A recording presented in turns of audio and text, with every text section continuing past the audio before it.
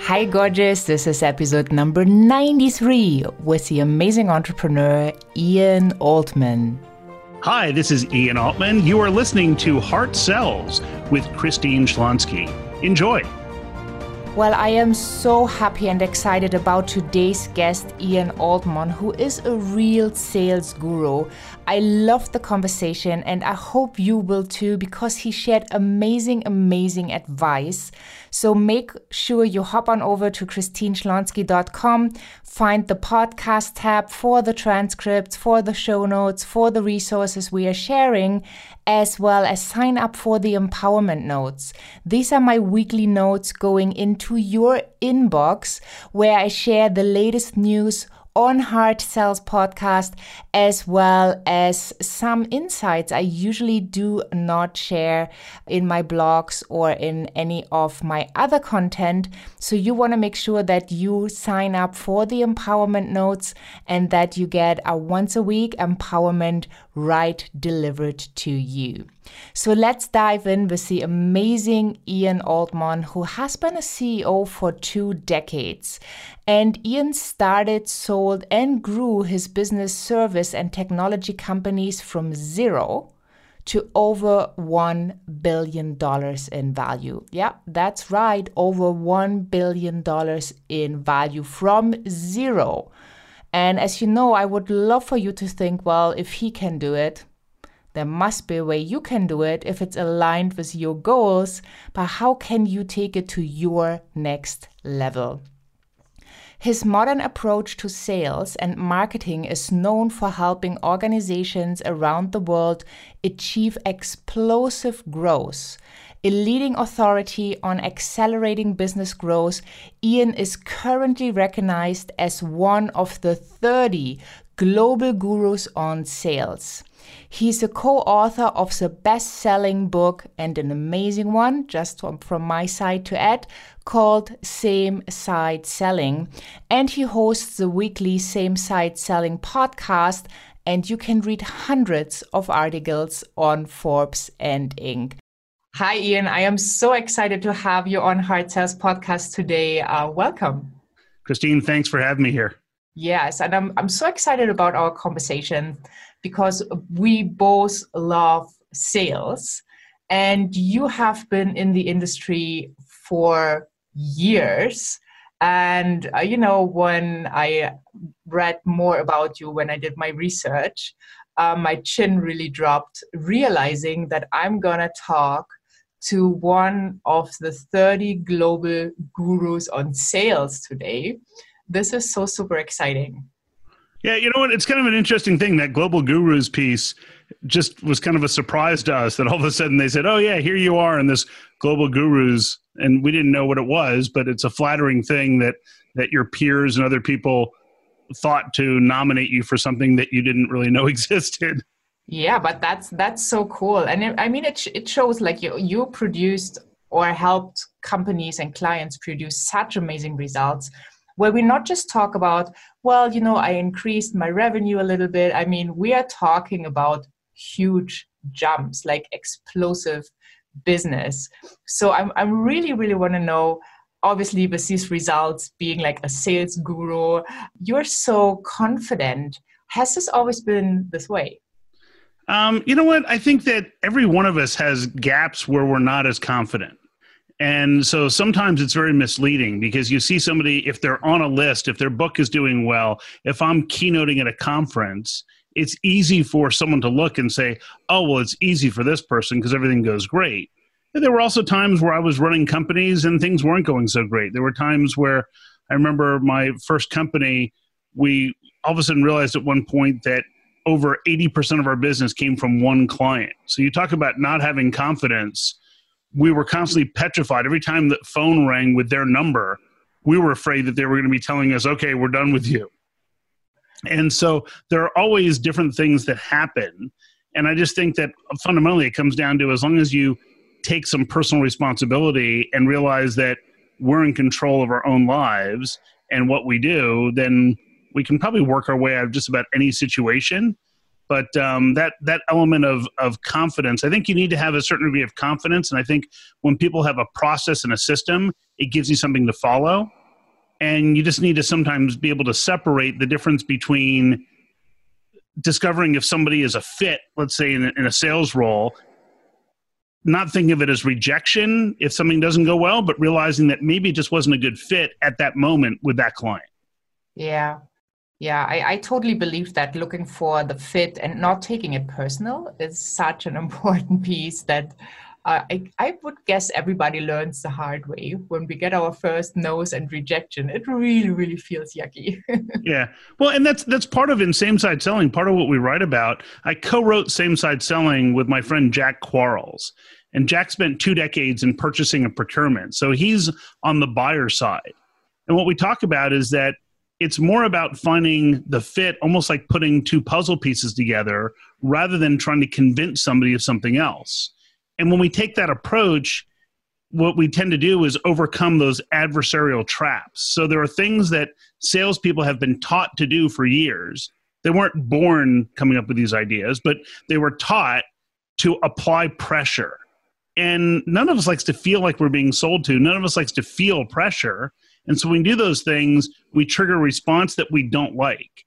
And instead, if everything's integrity-based, then your client says, wow, this is the person I would prefer to work with, instead of this is the person who I'm forced to work with. Yeah. Yeah, I love your approach. And maybe we can just dive into your book. I mean, I have so many questions. Sure. But you just mentioned what really stuck out to me was that you're not talking about, there's a saying, sales is a game, right? And sales is a numbers game and just have to call enough people. And one person is eventually going to say yes. And for so many people, that's off-putting because it feels heavy and really have to work hard, and it's not fun. And you talk about sales as a puzzle. And yes. I just love the idea. So can you give us a little bit more information on how you discovered that and why you think that's true? Of course. Almost every book that's ever been written about sales either uses a game metaphor or uses a battle metaphor. And in the game metaphor, there's a winner and a loser. And in a battle metaphor, the loser dies. And then we wonder why, if we follow one of those metaphors, we wonder why our clients end up in an adversarial position to us. So in most cases, you visualize a buyer and seller in a meeting on opposite sides of the table. And instead, what we say is, look, it really comes down to finding a fit between, metaphorically, 2 puzzle pieces. So if you think about it, you're walking around with a set of puzzle pieces, and so is somebody else, and you're trying to find the people where those puzzle pieces match. And when you put everything together, it creates a beautiful picture. So if someone doesn't need what you're selling, if you just try and force the pieces in, maybe with a sharp object, you can shave things down and get them to fit, but the picture's not going to come together anyhow.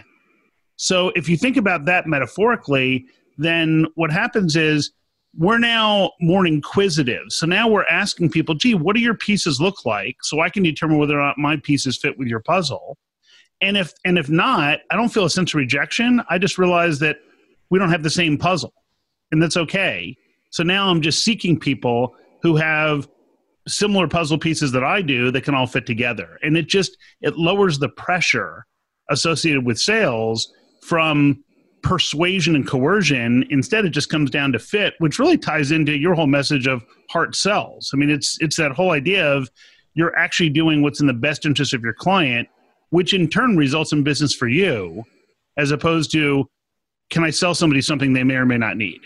Yeah, that's so true. And when you just talked about the puzzle, I had this picture seeing like a little child trying to put a puzzle together, and sometimes they smash the pieces to make it fit because they haven't figured out how that works. And then hopefully a very knowing adult steps in and shows them like, honey, this is not working. You have to take it over here, see the picture. And they give them the idea that you can do it in a gentle way.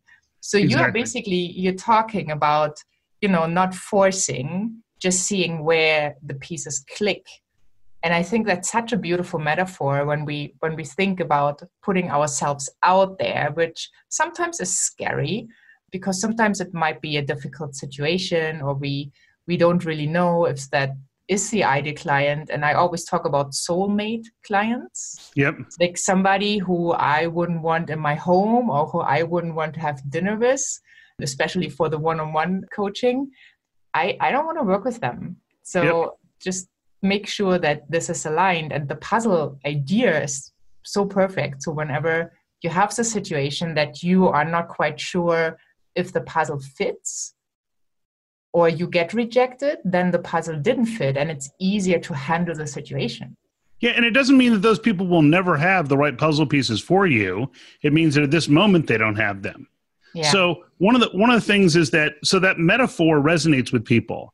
And then the next question usually people have is, okay, so let's say I assume that these puzzle pieces, that's the right metaphor. So I can't just call somebody up and say, hey, what are your puzzle pieces? So they want to know, how do I take it from concept to actually application? If you want, we can go there. Oh, I'd love to go there. Yeah. I'm quite sure that's what the audience wants to know. Well, now they have the picture, they see the puzzle, and they're wondering, like, where do I get those clients that fit? So one of the things that we often are taught in sales is this idea of our pitch. And so people often pitch their features and benefits. Here's what I sell. And the reality is that I've done research with over 10,000 CEOs and executives around the world on how they make and approve decisions. And I put them in this scenario, and a very specific scenario of, you've got something that someone on your team wants to buy. It costs $20,000. What are the 5 questions you have to ask to make an informed decision to approve or deny that request? And the funny part is, never is the question, what is it or how does it work? What people want to know is, it comes down to, I actually have them come up with 5 questions and we narrow it down to 3. And it's the same 3 across over 10,000 people, which is, what problem does this solve, or why do we need it? That's kind of the first question. It's a compound question. The second one is, what's the likely result or outcome, which is kind of your ROI, return investment question. And then the third one is, what are the alternatives? So those 3 come up consistently, whether it's big companies, small companies, no matter where it is in the world, the same questions come up. So what we need to get better at is describing the problems or challenges that we solve rather than what it is that we do. So for example, if somebody is selling marketing services, rather than saying, oh, we're a digital marketing firm and what we do is advertising and promotion and this and that, it's going to sound like everybody else. Instead, if the digital marketer thought about the problems they solve, they would say, well, our clients come to us when their message falls on deaf ears, when their inferior competitors are getting more attention than they are, when they have the greatest thing on the planet, but nobody knows about it. And so now someone who's facing that problem has their interest piqued, and they say, I want to learn more about what these people do. Yeah. But first we have to entice their interest with the problems that we solve. So it's what my friend Bob London refers to as tapping into people's elevator rants instead of the elevator pitch. So the elevator rant is, if your ideal client and someone on their team, if they were discussing a problem in their business that you might be able to solve, what would it sound like? What would they be complaining about that's worth solving? And so once we tap into the problems that we solve, then we're just saying, hey, here are the problems we solve. Do you know someone who might be facing that? Do you know 1 or 2 people who might be facing it? If the person you're talking to is facing those challenges, they say, yeah, I know someone, me. And if they don't, then they say, you know what, we're not having that problem, but I know somebody who is. And it all of a sudden opens up new opportunities you would never have before. And guess what? Now we're seeking challenges we can solve rather than seeking someone who's going to buy from us. And so we don't come across as somebody who's selling. Yeah. I love this approach, going for the results that you offer. Like, for example, a big chunk of my audience, they have their stomachs turned when they think about sales. Sure. Or they stammer on their words, or they are afraid or fearful. So really helping them to shift that mindset. What kind of steps would you advise if they are in this situation that they think, just having the conversation, I'm freaking out? Yep. Well, what I want people to think about is, so that client who's facing that problem, what happens if they don't solve that? So think of it almost like a doctor. So I have a patient who has these symptoms that might be an indication of a serious condition. And I know that I have a treatment for that condition. So am I quote, selling something or doing something dishonest if I help them? Not at all. In fact, you're doing them a great service. Mm-hmm. Now, if I'm prescribing a treatment or a medication for a problem that doesn't exist, that's a totally different story. But that's not what we're talking about. What we're talking about is how do I figure out whether or not they have a problem worth solving? And then I need to understand what success looks like for them. And then I need to do a little soul searching and make sure that I feel confident that I can deliver the results that they need. So in the book, one of the new components to the book in the second edition of Same Side Selling, it's the one with the red cover, is this notion of we call it the same side quadrants. And the idea is that on a blank sheet of paper, people draw a vertical line down the center of the page, a horizontal line across, creating 4 quadrants. It's a method for taking notes in a meeting to make sure we focus on the right things. So in the upper left quadrant, people take notes about the initial issue that the client raised. The upper right is what we call impact and importance. And the questions we ask there are things like, so what happens if you don't solve that? So for example, in the marketing example, so what happens if you don't capture the attention of these people? What happens if you continue to not be top of mind for your prospects and clients? Well, we'll lose market share. We could lose money. Really, how many opportunities do you think you're missing? So that the client understands what really happens if they don't solve it. Then the lower left quadrant is what we call results. And so that's where we ask the client, so just because you pass money doesn't mean we're successful. What can we measure together 6 months down the road, a year down the road, so that we know we were successful? Because I want to make sure that we can all feel that we're accountable to those results. And then we start writing down that kind of information. The last quadrant, the lower right quadrant, is what we call others impacted. And that's where we figure out who else isn't involved right now who might need to be. So we ask questions like, who else would have an opinion about how we measure impact? Who else would have an opinion about the results? Because if we ask them, who's the decision maker, you could ask the janitor and they're always going to say me. But if you ask them who else might be impacted, who else involved, then you get to an honest answer. And that structure gives us a way to ensure that we focus on the things that actually move the needle in the sales world. Yeah. And you said such an important thing, asking for the decision maker, right? Or asking for the people who influence the buying process is so key. And I see that often, that people just talk to somebody. And I know from my past corporate experience, sometimes, they had the VA, and you ask her, well, are you making a decision on this one? She's like, yes. And exactly she doesn't at all. Right? Exactly. But, and so the challenge is, if we ask it that way, if we say, who's involved in this decision, it shows that our focus is the sale. But instead, if I said, so who else would have an opinion? Who else is most directly impacted by this? Guess what? The people most directly impacted are definitely going to have to be involved. The people who are going to care most about the results are definitely going to be involved in the decision. So we're just asking in a different way to get the right information. And it makes it much less intimidating, because then once they say, well, this person and that person, then we get to ask one of my favorite questions, which is, so what's the best way for us to include them in this discussion in a way that's comfortable for you? So it's not, how do I talk to them? It's, what's the best way for us together on the same side of the table to include them in a way that's comfortable for you? And it makes it so it's non-threatening. And it can lead to dramatic success. But those quadrants give us a template, if you will, for conducting a meeting. Because if I take my notes in those quadrants, it takes me a fraction of a second looking at the sheet of paper to realize that I forgot to cover one of the quadrants.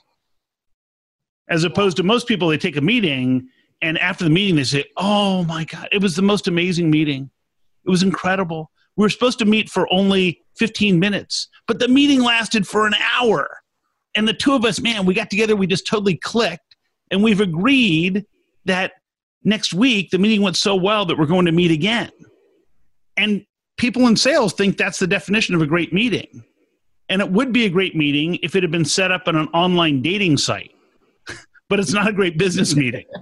And so we want to give a framework that helps people determine what's a good business meeting, and you'll get it from those quadrants.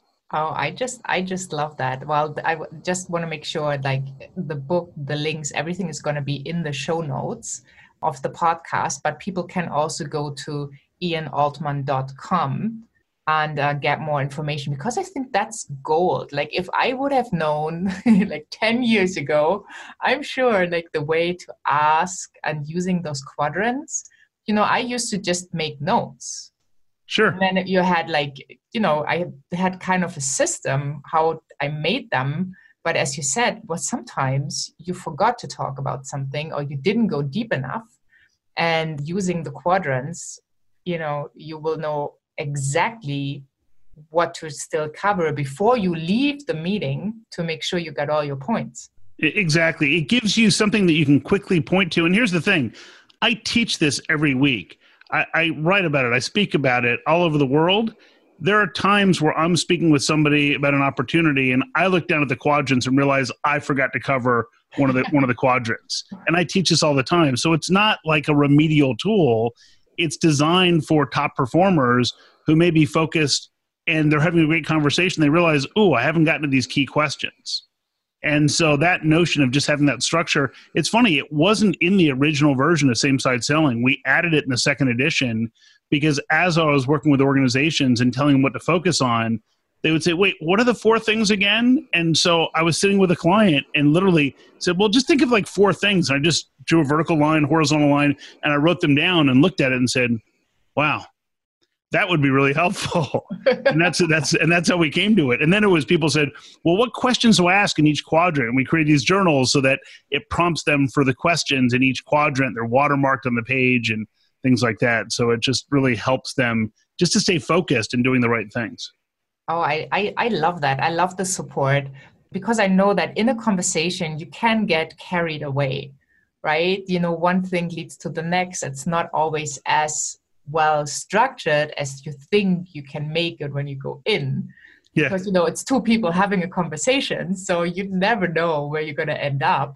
And having that visual support, knowing that once you covered all those pieces, then you had a good meeting.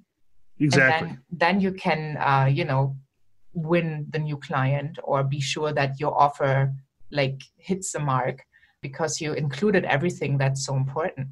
And one other thing, you will also realize quickly who's not a good fit. And that's okay. So the thing is that we have to recognize that in sales, more than half the people we speak with are likely not a good fit for what we do. So our job is to get to the truth as quickly as possible and realize that it's equally helpful when you find out that someone's not a good fit as when we find out that they are a good fit. So when did you came about that idea that you need to qualify maybe faster? Because I think, I'm sorry, go ahead. Yeah, well, often people spend so much time with the wrong people. And I think especially when you're starting out or when you still a couple of years into business, you still fall into this trap of spending time with somebody that's just not a match.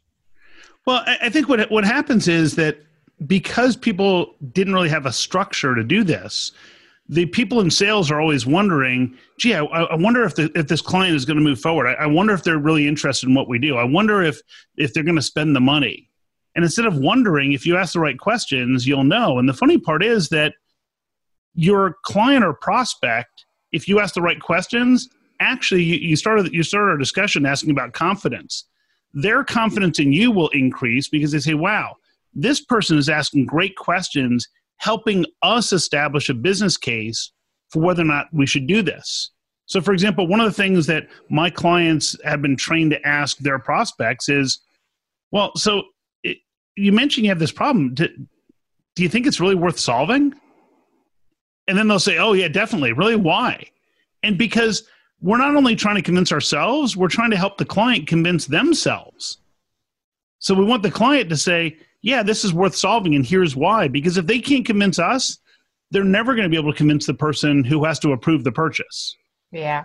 It's our job in a consultative capacity to mutually build a business case that ensures that they get the funding to solve the problem that's worth solving. Brilliant. Or if they are in charge of the budget, they can move forward, right? And they know that you are the right person to do it with. Yeah, budget is one of the most misleading piece of information because people can have a budget, but aren't convinced that the problem is worth solving, so they won't spend the money. And if the problem is big enough, organizations will find the money that was never budgeted. Yeah. So qualifying on budget is kind of an old school approach. Qualifying using these quadrants is the more modern approach. And we love modern approaches. We hope so. Yeah, it's a different way of selling. And I think people do connect with, staying in their hearts, being true to themselves, being authentic. They don't really want to become this other person that just, collects the deals and the money. Exactly. Wonderful. Well, I just, time flies speaking to you. There's so much more knowledge that I would love to go into. So I'm really excited that we will have a second interview. So just want to make sure that people can have a look at ianaltman.com. And I will also put everything in the show notes so that they can connect with you and get the new version of your book with more amazing, well, not secrets, but, things that have developed in it in case they have already the old version. And thank you so much for being here. Christine, thank you so much.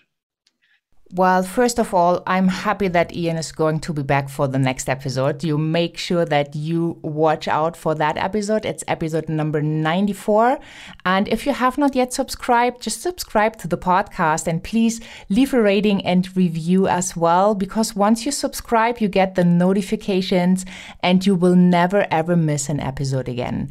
I just love the conversation about sales being a puzzle. I think that can really help you to shift your mindset because, once you are the missing piece for your customer, things will just change. So hop on over to christineschlonski.com, sign up for the empowerment notes, make sure you subscribe to the podcast, and definitely make sure you are tuning in for the next episode. Thank you so, so much for being here. I appreciate you. Please ask yourself, what can you do to get better results in sales? So basically, my little challenge to you for this week is journal about how can you be the missing puzzle for your client.